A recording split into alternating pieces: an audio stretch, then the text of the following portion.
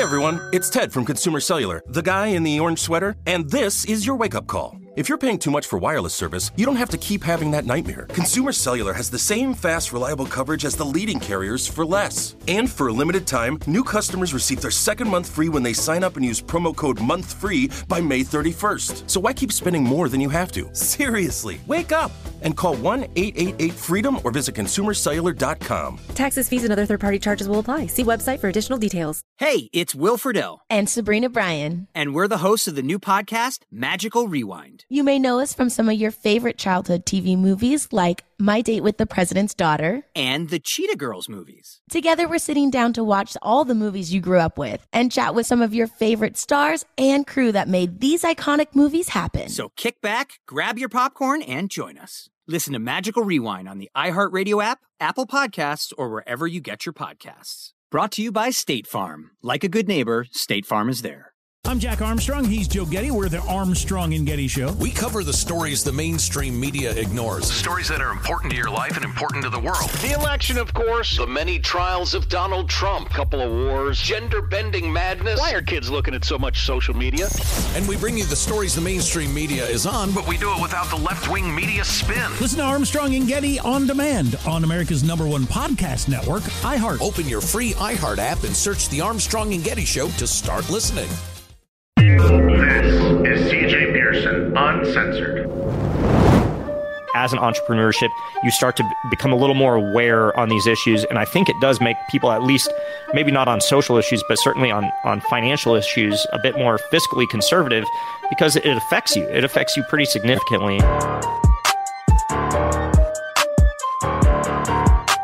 Hi, you guys. Welcome to episode 34 of CJ Pearson Uncensored. Just wrapped up an incredible trip in Dallas, Texas. And guys, I literally have to tell you, I love Texas. Could definitely see myself living there. A little bit hotter than what I'm used to, even being from Georgia, going to school in Alabama. But guys, like that place, if freedom was personified, I guess, by a place, it would literally be the state of Texas. A little bit ironic, though, and maybe I might be amending that statement because right now I'm actually in Florida attending the Turning Point USA Student Action Summit. And I've got to tell you, it feels very, very free here as well. Now, I don't know if I'm going to have the access, the type of artillery that I did back in Texas. And if you don't know what I'm talking about, go check out my Instagram, go check out my Facebook. Definitely one of those iconic pictures I've ever taken on there with I don't even remember what all the guns were called. Guys, I'm a big gun guy. I love to go shooting.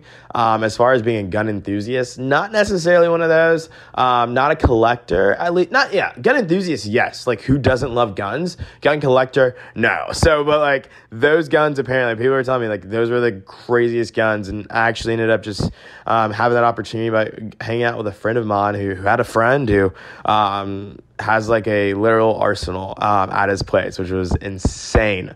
And those guys are super, super cool. And so, speaking of that friend, the guy that I actually met up with while I was in Dallas was Old Row Swig, who is the founder of Old Row. And, for those of you who are, who went to Alabama or go to any SEC school or is at all involved with Greek life, you know what Old Row is. And so, of course, Mike is always my favorite guy to hang out with because he's always the best time, always so cool, and really is just such a fighter for truth and just really principled conservatism. And he actually will be joining us later today in this episode right here. So I'm super excited about having him. But guys, CPAC was interesting. There are a lot of good speeches. I was there working it with Vernon. Vernon gave a really good speech, so that was exciting. And really just the crowd was insane. People are hungry. Guys, people are hungry, though, not for this lukewarm conservative. We talk about it all the time on the show, right? People are hungry for actual people who know how to fight, know how to lead, know how to get things done. Not people who are going to back down the face of the left. Not people who are going to, tuck their tail in between their legs and run away from the fight. But people who know how to lead. And guys, I'm so excited about that. I'm so excited about the future of conservatism because it is looking incredibly bright. So guys, definitely stay tuned on that. Stay tuned on the movement. You're going to enjoy this conversation that I have with Mike from Old Row. this guy is it. This guy is it. When you talk about, everyone talks about these woke corporations taking America hostage, pushing the liberal agenda down people's throat, even from the soda you buy to the underwear you wear, apparently is now a political statement, and it shouldn't be. But if that's what the left is going to do, we better fight back. And someone at the forefront of that fight, leading that fight against this corporate just radicalism, the wokeism of all these new corporations, is Mike Schwartz. Old Row, listen in. That interview is up next. Hey everyone, it's Ted from Consumer Cellular, the guy in the orange sweater, and this is your wake-up call. If you're paying too much for wireless service, you don't have to keep having that nightmare. Consumer Cellular has the same fast, reliable coverage as the leading carriers for less. And for a limited time, new customers receive their second month free when they sign up and use promo code MONTHFREE by May 31st. So why keep spending more than you have to? Seriously, wake up and call 1-888-FREEDOM or visit consumercellular.com. Taxes, fees, and other third-party charges will apply. See website for additional details. Like many of us, you might think identity theft will never happen to you. But consider this. There's a new identity theft victim every 3 seconds in the U.S. That's over 15 million people by the end of this year, equal to the populations of New York, Los Angeles, and Chicago combined. Even worse, identity theft victims often don't even know they're victims. That's why LifeLock Identity Theft Protection alerts you to identity threats, even the ones that don't show up on a credit report, like data breaches, fraudulent bank transactions, loan and credit card applications, and crimes committed in your name. If your identity is stolen, your own dedicated LifeLock U.S.-based restoration specialist will work to fix it. LifeLock protects you in ways that you simply can't on your own. Join now and save up to 25% your first year at LifeLock.com/news. That's LifeLock.com/news to save up to 25%. Identity theft protection starts here. Tired of restless nights? Meet Leesa, the sleep experts. Here at Leesa, we know that good sleep is essential for mental, physical, and emotional health. That's why their mattresses are made for exceptional comfort and support, catering to every sleep need. Check out Leesa's Sapira Hybrid Mattress, named Best Hybrid Mattress 5 years running. Sleep hot? The Chill Collection is built with cool-to-the-touch top fabric and layers of high-density comfort foams, all intended to remove excess body heat while maximizing comfort. With Leesa, getting a new mattress has never been easier. Delivery is free, and you have 100 nights to try out your mattress in the comfort of your home. Don't spend another night dreaming of better sleep. For a limited time, save up to $700 off select mattresses plus 2 free pillows. Go to leesa.com/iHeart for an additional $50 off mattresses and select goods. That's LEESA.com/iHeart. Exclusions apply. See leesa.com for more details. Hey you guys, CJ Pearson here. Welcome back to CJ Pearson Uncensored, episode 34. Guys, this is probably one of the episodes I'm most excited about because it's like literally like we're talking to a total normal guy, but this guy's absolutely not normal at all. Anyone who like goes to an SEC school or any college for that matter knows this guy, has interacted with his brand at the very least. It's Old Row. And this guy, like, it's crazy because he's number one, such a bro, but like number two, is like so base. Like he gets the issues. He's like one of the biggest like fighters in the conservative movement, and honestly, just really keeps them honest. You talk about, on this show, we talk about the fact that like we're gone are the days of the mushy, GOP that's just seeking this respectability politics BS. But we need people who are actually going to fight not just like in the political realm, but also in the cultural realm. And that's one thing I've always respected about Old Row is the way they've done that. So the man, the myth, the legend, the brains behind that entire operation, Mike Schwartz, joins us now. Mike, thanks for coming on. Pleasure. Glad to be here. So Mike, I think like before we even get into like, the meat of the issue, like, tell us about you. Like, how'd you get it started? I know you went to Oklahoma State. Like, how was Old Row born, first and foremost? Man, that could probably be an entire podcast on its own. It was a long journey. I'll kind of skip some of the super early days, but it kind of started as a internet forum. Back when like social media wasn't nearly as big. Like Facebook was at every school by then, but Twitter was kind of just starting, and Instagram was basically just for girls. So it was kind of like a message board for like Southern fraternity guys. That it was very particular. It was like guys that were like into Widespread Panic and like the Southern jam band scene. And a lot of us were like Ron Paul libertarians or ex-libertarians like myself now. But it really just started as like a community, kind of like when you see like a rivals board for any of the the sports teams. Like basically every team has, did I lose you guys? No, you're still good. Something happened on my there we go. Yeah, that was really weird. Sorry about that. It was just like a message board for like, bros, and it's kind of funny. It like turned into this community where a lot of people that just knew each other from the boards ended up becoming pretty good friends in real life. When some of these jam bands would do nationwide tour, people were going and staying with guys from the site at like cities or getting at the very least bar recommendations. And there's, people like meeting up and going out and hanging out at bars and stuff. So it turned into this really cool, kind of like a internet fraternity type culture. And then one day, I believe it was in 2014, I made some koozies, and I was running the site at like a loss in college.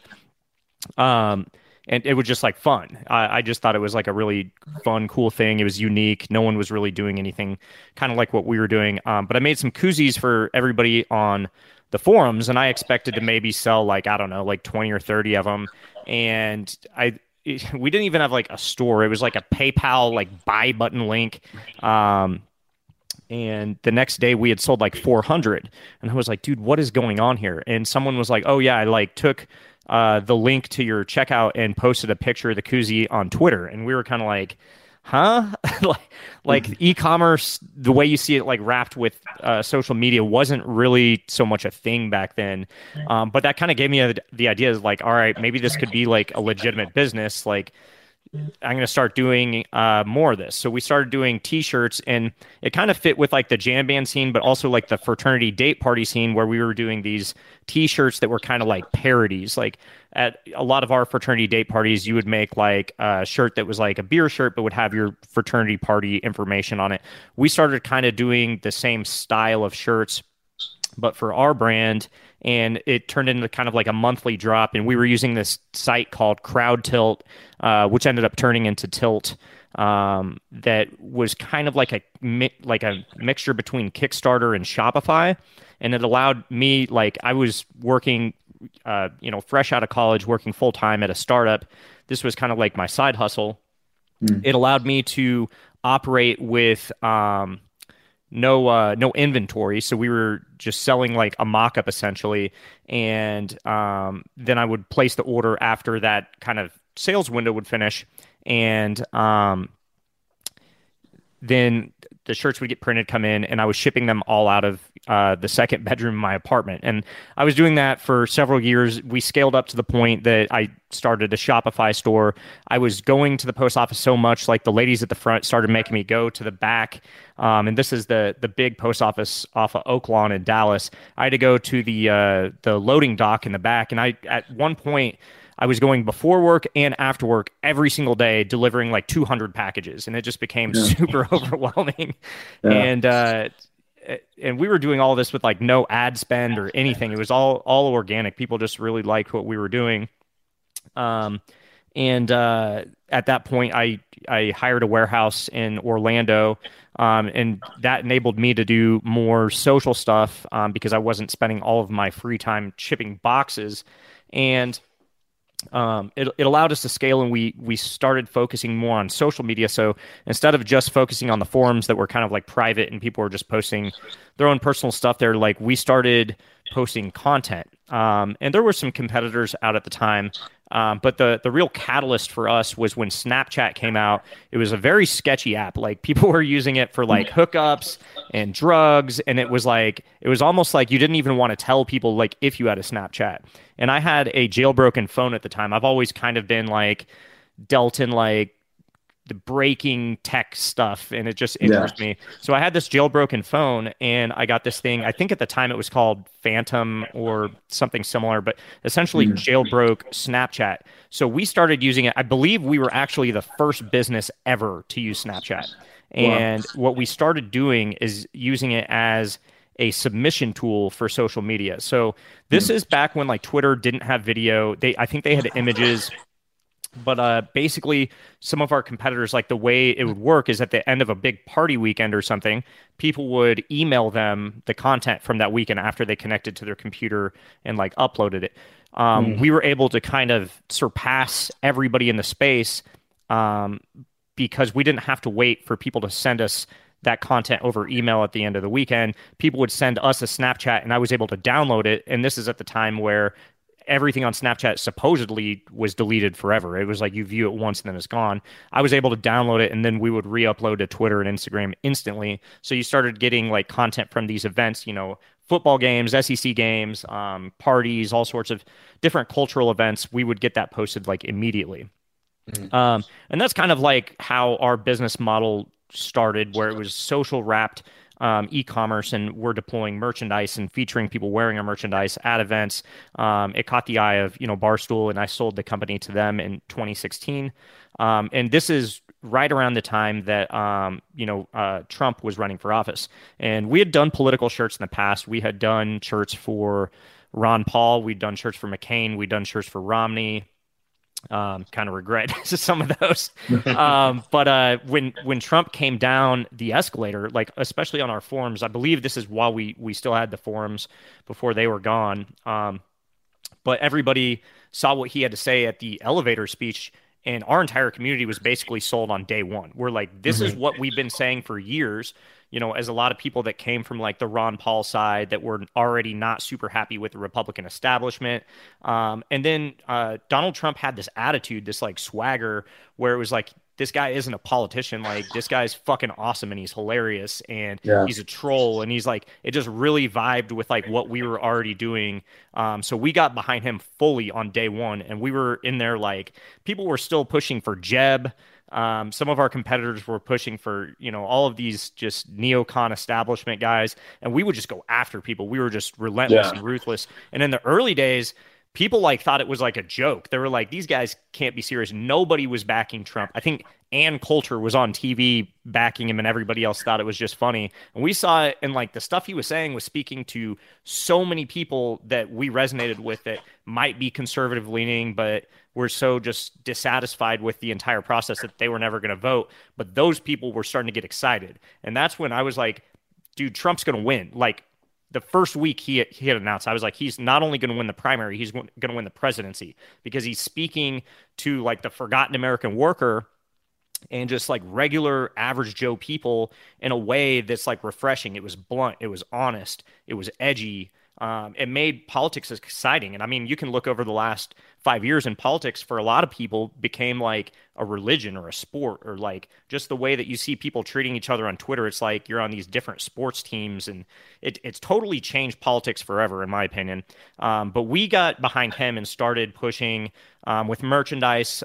We helped organize the Chalkening, and got a lot of young people very excited. And I think people underestimated, everybody always says colleges are so liberal, and, it's these brainwashing factories and everything. But we really showed that overnight we had, I think it was 265 campuses across the country went out and put pro-Trump messaging all over campus in chalk.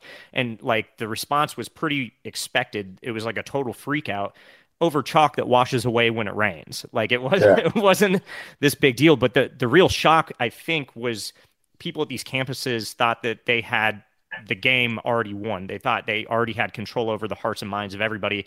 And we showed them that no, there is a large silent majority of people that don't agree with this, crap that you're shoveling down everybody's throats. So yeah, like, and over time we became probably one of the biggest sellers of Trump merchandise, especially for like an organization that's like, we're not solely political. That's just like one of the things that we cover. We're really more into culture, music, sports, politics. Just kind of like becomes one of those things that we touch on. And it's been so interesting that like the response that we get from a lot of people, like people freak out even to this day. They're like, when did Old Road get political? Like I'll see that on any time we post something that's like even slightly political. I'm like, it's been political since the beginning. It's just we take a much different approach, and it just seems that like the progressive side, it's so interesting to me that the fact that a brand in a field full of brands that are highly, highly liberal might be slightly conservative or think slightly different than them, they don't want you to exist. Like on a daily basis for years, I've gotten death threats. We've had, people go after us in like just really inappropriate ways and everything.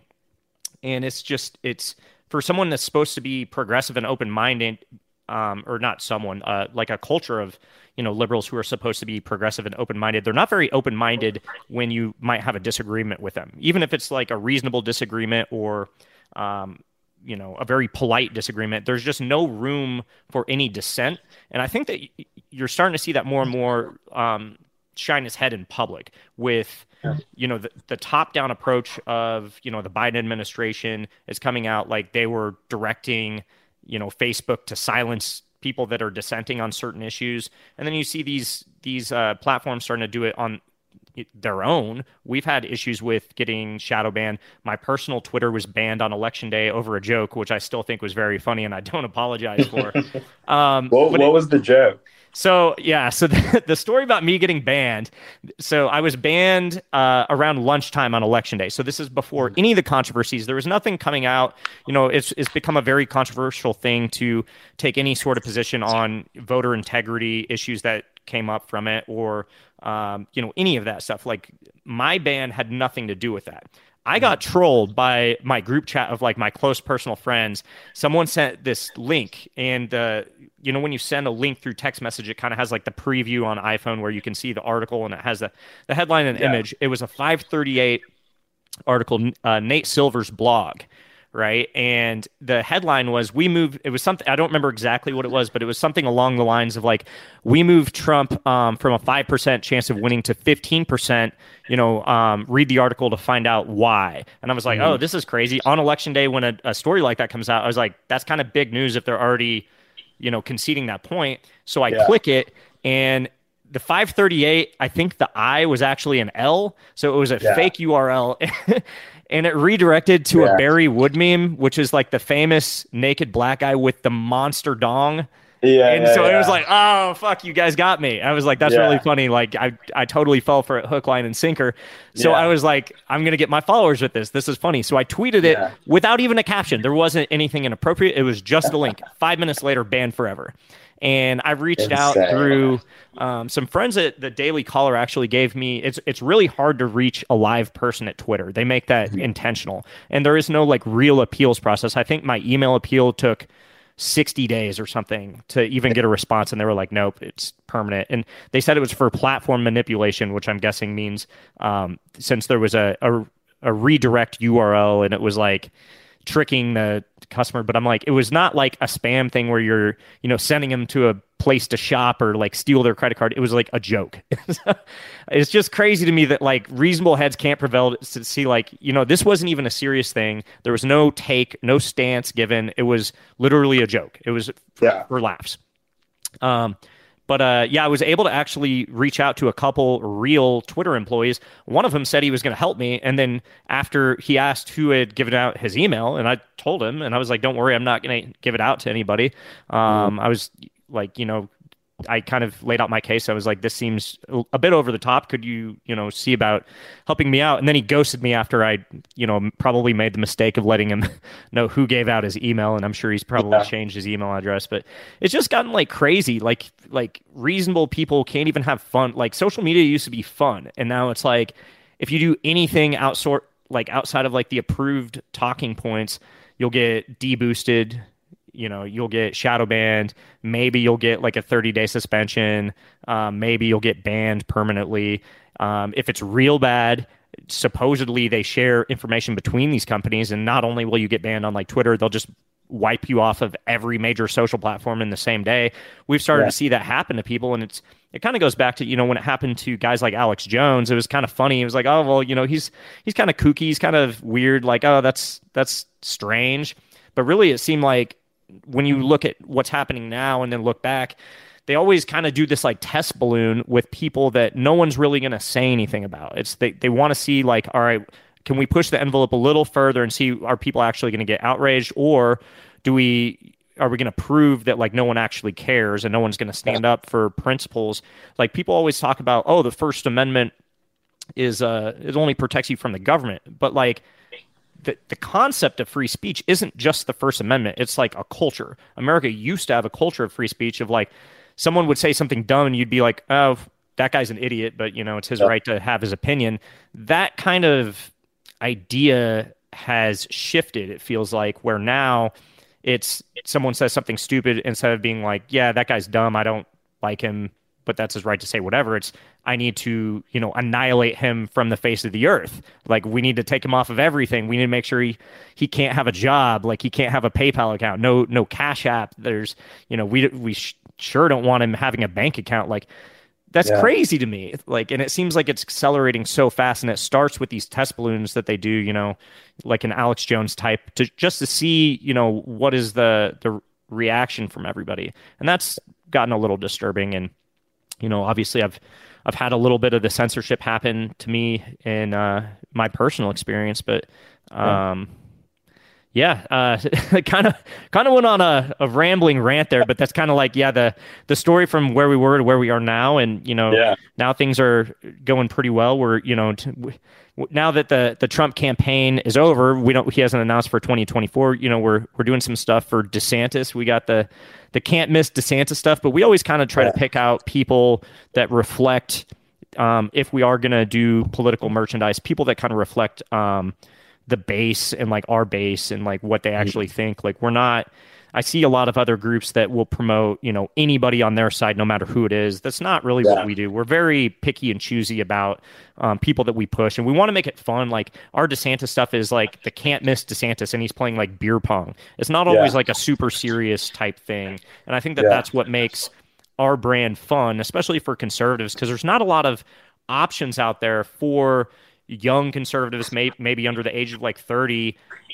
Every corporation in the world is making stuff for the opposition. Not a lot of people are catering to them. And that's like the niche that we've really carved out. And it's been super successful for us. And, I kind of encourage people, like, there is a large audience here with a lot of people that want to support people that share their values, or even if it's not 100% the same, it's just a little different than what you see at, in ESPN or whatever. I think that there's a lot of room for brands, maybe not the same as, I don't want to encourage anybody to become a competitor, but there is a large kind of untouched space that we found a lot of success in, and it's just been a lot of fun.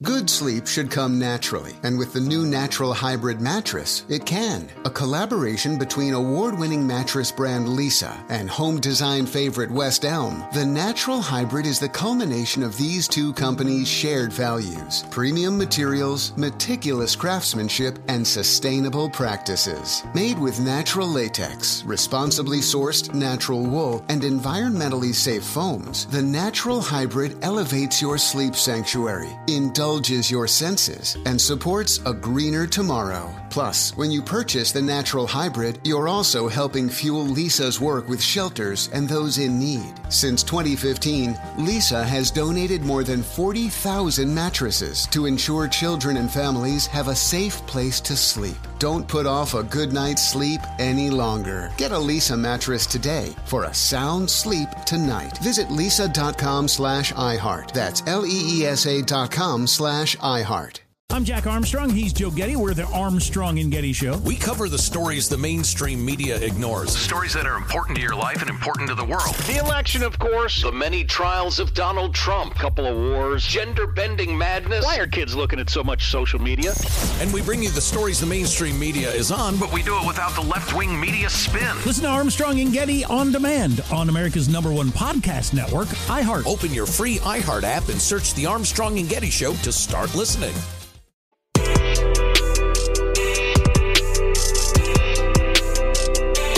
You know, you talked about cancel culture. You talked about how hard it is to really have these differentiating views in the political environment in which we live. You have the audacity to disagree with these people. They want to call you a racist, a sexist, and try to cancel you in your livelihood. So for Old Row to make the decision to align themselves with the right, to align themselves with conservatives, what went in that for you? And what gave you kind of the courage and conviction to kind of see that through and carry it out? I mean, it just came down to like, it was something I wanted to do. And I'm passionate about it.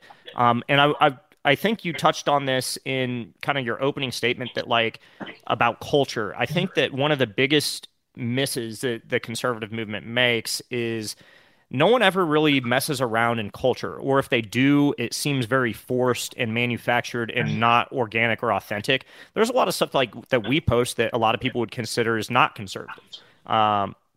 A lot of the party culture type stuff and that sort of thing. But we just like do our own thing. We don't try to be anybody that we're not. But I think that that's where we found so much success, is that when we tie some of these conservative type things into culture, it's so unique because no one else either is brave enough to do it, or they're actually not very authentic in the first place. So when they try to do it, it just comes off as fake to people. And I think that in a brand like ours, like authenticity and just being true to who you actually are is invaluable. Like you can't really replace that. You can't fake it. And it's been something that we strive to always try to take a step back and like look at things and make sure, like, you know, there's some things that some of my team wants to do sometimes that we have to be like, this doesn't really, like, yeah, it might make money and it might be a really good idea, but does it fit like who we are? Does it fit the voice of our brand? And I think that just any brand in general, you know, not even politics aside, I think that's such an important thing as like a business person, is to make sure that you're always like using the voice of your brand and being true. Like your customers kind of build this loyalty when you don't fake stuff to them and you don't put out these like contrived messages or just things just because every other company's out there, you know, doing something for, you know, whatever month it is. Like just, you know, serve the needs of your customers and make sure like you're true to your brand. Yeah. You know, and speaking of that kind of commitment, you know, to you guys' brand and also you guys' commitment just to overall cultural impact, one thing I found really interesting is the amount of people my age go to school with me. They're conservative, you know, and whatnot, but they're not political, right? But they have conservative values and ideals. They're all like Ron DeSantis fans now. And it kind of goes to the point that is like, you guys were right about Donald Trump in the beginning. But I think that also, too, like you just said, you know, you guys have kind of pivoted to pumping DeSantis merch. So I think, like, really the broader question is, like, is Old Row making presidents now? Like, is that really the business? I would love to think that I have that power, but don't tell anybody that. We'll get too many people, like, you know, trying to come after us if they think that I'm like the magic kingmaker. But no, it's like, it's kind of just like identifying trends. Like, you look at the pollsters, and the pollsters are always so wrong in every fashion. And to me, it's because a lot of the people like answering polls and stuff are like hyper partisan, hyper political.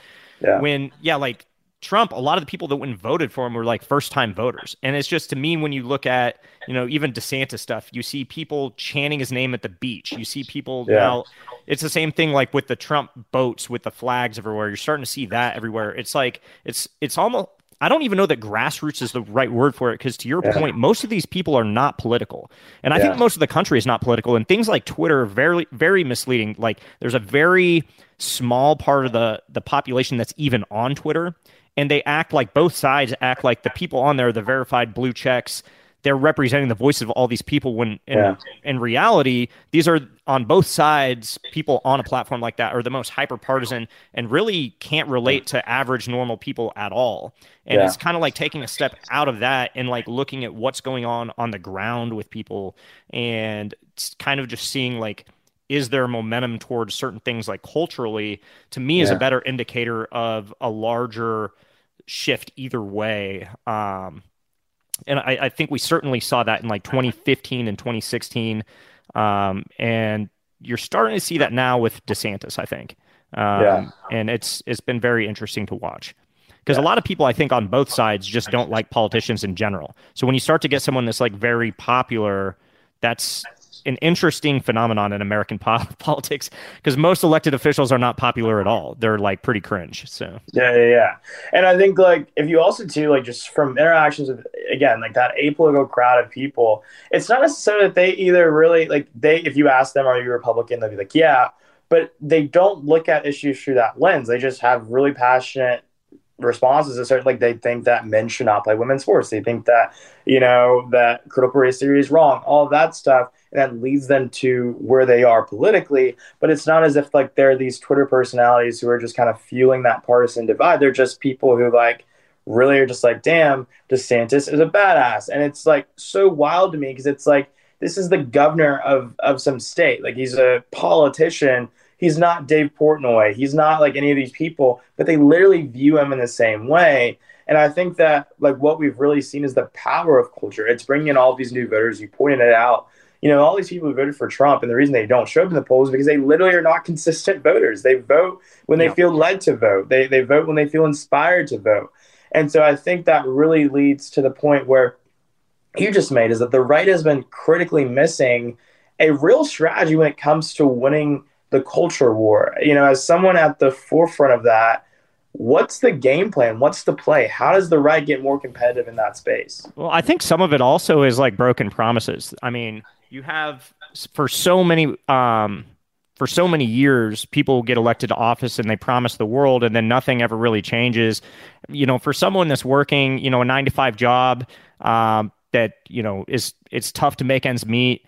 Like, what motivation is there to go out and vote when it just seems like it doesn't really matter who gets elected? Everything kind of stays the same and nothing really gets better for their own personal life. I think like when people are able to speak to those type of people and just make them feel like they're being listened to, I think that that's a big thing that a lot of politicians miss on any spectrum. And I think so many people are just fed up with everything. I mean, just look at the way that politicians treated corporations versus the way they treated people during this whole pandemic. I think a lot of people feel left behind even more than, before 2015. It's a really interesting phenomenon to watch. So I think that occasionally you get the very exciting, and you even see them on the left too with like guys like Bernie.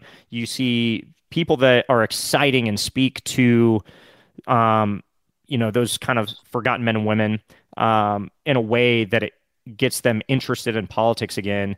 And it doesn't really matter what the message is. It's like the fact that they're being heard. And that's why I think a lot of that part of the population will swing vote because they're just looking for someone that they think's actually going to represent them. And there's a lot of different ways to go about that. There's obviously a ton of different disagreements you can have on like any policy.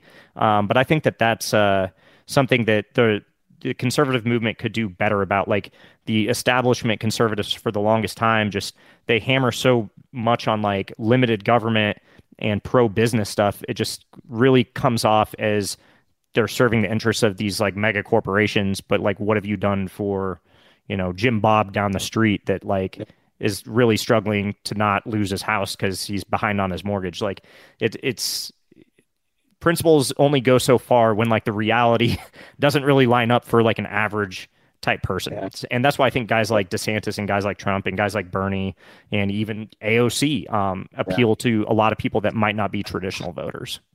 Yeah, and I think what you're also seeing too, I think, is really a shift, even among older voters who I think have kind of been the GOP faithful, even them, they're not even talking about tax cuts much anymore. They're not even talking about kind of the typical, Republican agenda of 2012, the Romney era of things, because like now it's really about these big culture war issues. It's about protecting sports. And that's actually pretty interesting because like the tax cuts, they really do work. Like we saw under Trump, like people like, it's so funny. They act like 2020 was like the only year Trump was in office. Like the first 3 years he was in office, we had the greatest economy in the history of this country. People like seem to just kind of forget about those 3 years. And a lot of that had to do with the trade wars he was waging and the Trump tax cuts and that sort of thing. But like, to your point, everything seems like it's shifting so fast. It's really moving away from economic politics to cultural politics. And the right is very behind on even addressing it. And when they do address it, it seems like there's no consistent message. They flip-flop on a lot of things. There's some things that I think there's a lot of people that are very conservative that get turned off by the right kind of accepting and moving forward. It's like a lot of times they just sound like Democrats from the 90s. Like it's a very interesting phenomenon, and I don't think that the party itself is very united in that front. I don't think that there's been enough discussion. It seems like that a lot of the discussion about these issues is avoided because people don't want to get censored on social media, or they don't want to get, blacklisted from, certain black tie parties and things of that where like respectable Republicans go to. So like there's a large amount of the base that's very unhappy with the direction of the party. And it seems like there's this kind of internal struggle that's about to happen within the party, probably as we go into the next primary season. But I think that establishment Republicans would be wise to listen to the base because like we saw, under Trump, a lot of it just has to do with turnout, get people fired up and passionate about something. If you force your messaging down their throats and it's not what they agree with, they're not going to come vote for you. And I think that depending on, who wins the primary and everything, like we might see something like that happen and it could end up being a total disaster for conservatives. So I think that some of those discussions, they might not be super comfortable, but they're probably going to need to happen within the next year or two as, Republicans decide, like, who are we going to be in, post-Trump presidency?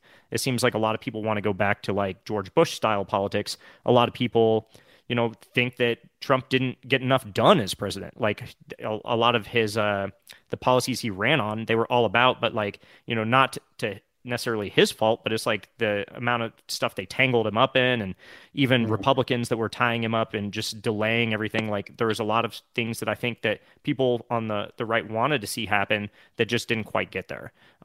So that'll be interesting to see play out. And I honestly don't know how that's going to turn out. It seems like the establishment usually wins in the long run. So if that happens, I think, do guys like me try to go back and like revisit libertarianism? I don't know. I've kind of had enough of their nonsense. So it puts people that, weren't super happy with the status quo prior to 2015 back in like all right, is it worth even showing up type box? So it'll be interesting to see how that plays out. That's going to be the biggest question, I think, moving forward as the party, as we inch closer and closer to 2024, but even in further election cycles, where do we go from here? And I think what the right will really quickly learn is that if they do try to push us back to those McCain-Romney days, they're not going to have the energy of people like me, like you, and so many people who were really passionate fighters for the conservative cause. Because I'm sorry, but Mitt Romney doesn't excite me. John McCain didn't excite me. I would not have been as vocal, or at least as outspoken, if that's the guy that I had to support, this lukewarm type of conservatism that doesn't actually really achieve anything, is more about achieving the respectability or the respect of people that hate us than is about actually delivering on conservative ideas and causes, which I think like people want a fighter. It's why so many people love DeSantis. You have like the entire like no fucks given attitude of Donald Trump, but you also have like the governor side of him, which is like a policy mastermind. So it's like you take these cultural issues and it's like he gets it done. And it's just such a perfect blend. But he seems like he's like, to me, like a more polished Donald Trump. It's like a little bit less like off the cuff, but he still has a bit of that edge. But yeah, to your point, like I think policy wise, like Trump came from like a non-political background. So I think that he really did get lost in the weeds when it came to trying to navigate how do you get policy passed and like all that, like how do you deal with Washington? DeSantis is formidable in the fact that like he comes from a political background, knows how like win and get some of that. We're seeing a lot of stuff getting passed in Florida that isn't getting passed across the country. So like clearly he knows what he's doing. So that's why I think that he is, someone I have my eye on as having a very bright future. Yeah. So to sidestep politics for a bit and to wrap up here and to leave folks with this, I think your origin story is so interesting. To like young people listening, how did you, not necessarily how did you do it, but what did it take for you? Yeah. And how could they do that if they wanted to? To me, it's all about grind. So like working at a startup full time and then doing this on the side, there was like a lot of weekends where my friends were out partying where I stayed back and worked, or I would work till like midnight on, I'd get home from work at 6, take a little break, maybe go to the gym, get dinner, and then like 9 to midnight working on work stuff. So like to me, it's having a really, really good sense of work ethic and putting in hours that other people aren't willing to do. It's not really rocket science. Like I have an MBA, but you don't need to go to business school to learn basics about how to run a Shopify store, like, how to manage inventory. Like obviously that helps, but there's a ton of different resources on like YouTube. Like you can self-educate, learning how to do quite a lot of this. And honestly, a lot of it's learning by like trial by fire, like learning how to do it. But I think it is so important that like more young conservatives starting companies. And I don't see, you always hear these talking points on the conservative side about like business and everything, but I don't see a lot of people encouraging people to go into business for themselves or even run a side hustle, like learn, see if it's something you want to do, because it's a lot harder to get, canceled or whatever if you own your own company. And it allows people to have a little bit more freedom with their voice and just monetary freedom. And, I think it's a really cool thing. Like the whole kind of school system always pushes people to go into like corporate life. And I did that, for a very small time right after college, and it's not for everybody. And I think that a lot more people would be very happy with what they do for a living if they're doing something for themselves, and it's something that they're passionate about. I think it's so cool when you're able to see the results over, even a couple years when you're building something for yourself, like to see kind of like push yourself to see where that can get to. And then for some people, like me, it ended up in an acquisition, which was, life-changing. It was really cool. But you're never going to be in a position like that if you're just working a regular corporate, like cubicle type job. You might make a good living, but it's never going to be like game changing like that. So like it is risky to go off on your own and start a company, and it's scary sometimes because like there's no one else doing the work for you. You really have to learn a lot of different hats. Like you're not going to be like just the accountant, or you're not going to be, just the supply chain guy. Like you have to learn how to do everything because no one, like you're doing it for yourself. So I think that like entrepreneurship should be a focus in general for society. Like I think we should be pushing more young people to try things, even if it's like a side business, and maybe you're just doing it on weekends, or maybe even one day a weekend, but like bring in some extra income and start to build up skills that maybe are different than like basic corporate skills. I just think like everybody's been kind of conditioned to accept that like you there's this path that you need to take. You got to go to high school, you got to graduate, then you got to go to college. Like if you don't go to college, you're going to be a loser. After college, you either got to go work for a Fortune 500 company or you got to go to grad school. If you don't, you're a loser. Like, don't do a blue collar job. Don't do this. Don't do that. Like, it seems like everybody's always being told that there's this magic path to success. And in my experience, it's just so far from the truth. You could start a business. You could go, become like a plumber's apprentice. I have a friend that started he went to college, graduated, and he started a plumbing company in his hometown, and most of the plumbers were over 60 years old, and they started retiring. He had I think a rough couple of years when he was like getting started. He was like self-taught on how to do all that stuff. And then as they started to retire, he was the only young guy in town doing it. And now he's basically taken all of their business because they would retire and say, well, I'll go to this guy. He'll be around for a while. And he's super, super, super successful. And it's a job a lot of people, that might work at, some job making 45, 50 grand a year that work in a cube might look down on, but he's making like 10 times what they make. And so I think that like teaching people that when you start a business, like your destiny is kind of in your own hands. It builds up so much work ethic. It builds like personal responsibility. It builds respect for what other people build. There's a lot of people I might disagree with on politics and stuff that I see what they build, and I like have a big respect for what they've accomplished, even if we can disagree on like other things, because I've understood like how hard it is to build something. It's not easy. It takes like relentless effort, just constant effort. And I think like if more people were even shown that could be a possibility to have like, a very successful career and everything, they would maybe take that. And I think a lot of people would be a lot happier than, working at an Amazon or a Walmart or whatever major corporation that, you might move up a cog each year. And to me, that's just is boring. Yeah.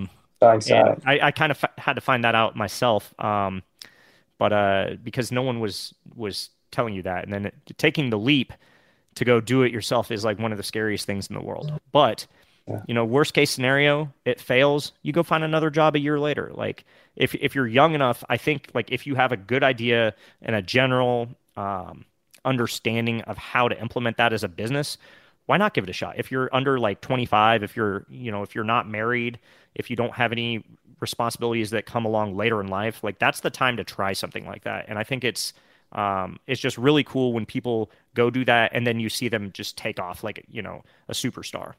Yeah, that's huge. That's huge.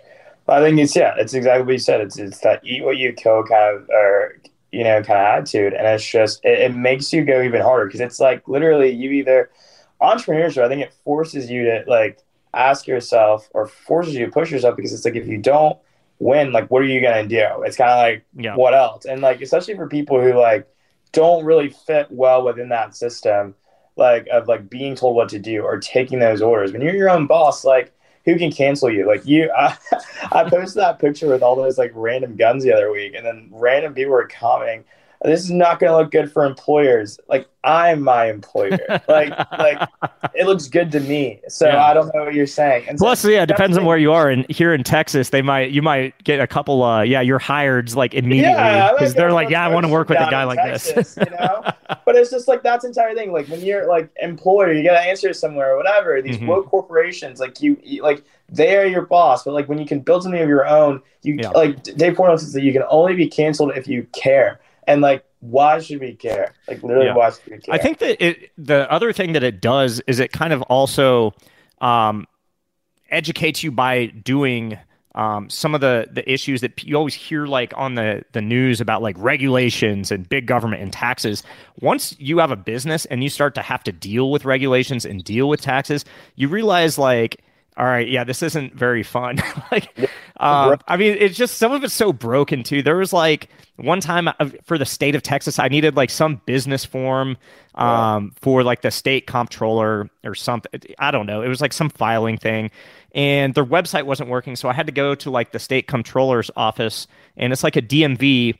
Yeah. And you wait all day there to like fill out this paper that like could have been like, it's just so broken. It's like, you start to just see like this paperwork just to have paperwork, like none of it makes sense. And it's like, why is this necessary? Yeah. And then you get hit with tax bills on like, depending on how you, obviously everybody can structure a business differently, but you start to see like the taxes come through. It's like a very significant amount of the money that you make, and then you have to plan that into the prices to your customers, into your margin, everything. It's like it becomes a lot of work when you're just like, you might have this dream and you're just like, I just want to go out and do this and make my customers happy and everything. A lot of this other stuff really does get in the way, and it's very burdensome. And I think like as an entrepreneurship, you start to become a little more aware on these issues. And I think it does make people, at least maybe not on social issues, but certainly on financial issues, a bit more fiscally conservative, because it affects you. It affects you pretty significantly. And that's been one of like, the things that I have experienced that hasn't been so fun. Not everything about like, running a brand or whatever is fun. Like a lot of it is very, very hard work, very tedious, sometimes very annoying. And it's just part of the game. You got to learn to have to roll with the punches, because that's the reality that we live in, unfortunately. Yeah. It's insane. It's insane. Well, man, thanks so much for taking the time. I really appreciate it. Love it whenever we can chop it up. So again, thanks so much for taking the time, Mike. Absolutely. If you enjoyed today's show, please leave us a review and rate us with 5 stars on Apple Podcasts. You can also find me on Twitter, Parler, Facebook, and Telegram, Instagram, all the apps. Username is @TheCJPearson. Special thanks to my producer, Robert, the man, Robert. Is always just helping us out over here. Couldn't do it without him. Our writer, Aaron, researcher, Margaret Smith, and our executive producers, Debbie Myers, and of course, the man, Speaker Newt Gingrich, part of the Gingrich 360 Network. Thank you so much, guys. I'll see you next week. Hey guys, CJ Pearson here. Join us right here on Apple Podcasts, iHeartRadio, or wherever you get your podcasts for the same hard-hitting truth, because we'll never stop fighting for you. Right here on CJ Pearson Uncensored. CJ Pearson Uncensored, part of the Gingrich 360 Network. I'm Jack Armstrong. He's Joe Getty. We're the Armstrong and Getty Show. We cover the stories the mainstream media ignores. Stories that are important to your life and important to the world. The election, of course. The many trials of Donald Trump. Couple of wars. Gender-bending madness. Why are kids looking at so much social media? And we bring you the stories the mainstream media is on, But we do it without the left-wing media spin. Listen to Armstrong and Getty on demand on America's #1 podcast network, iHeart. Open your free iHeart app and search The Armstrong and Getty Show to start listening.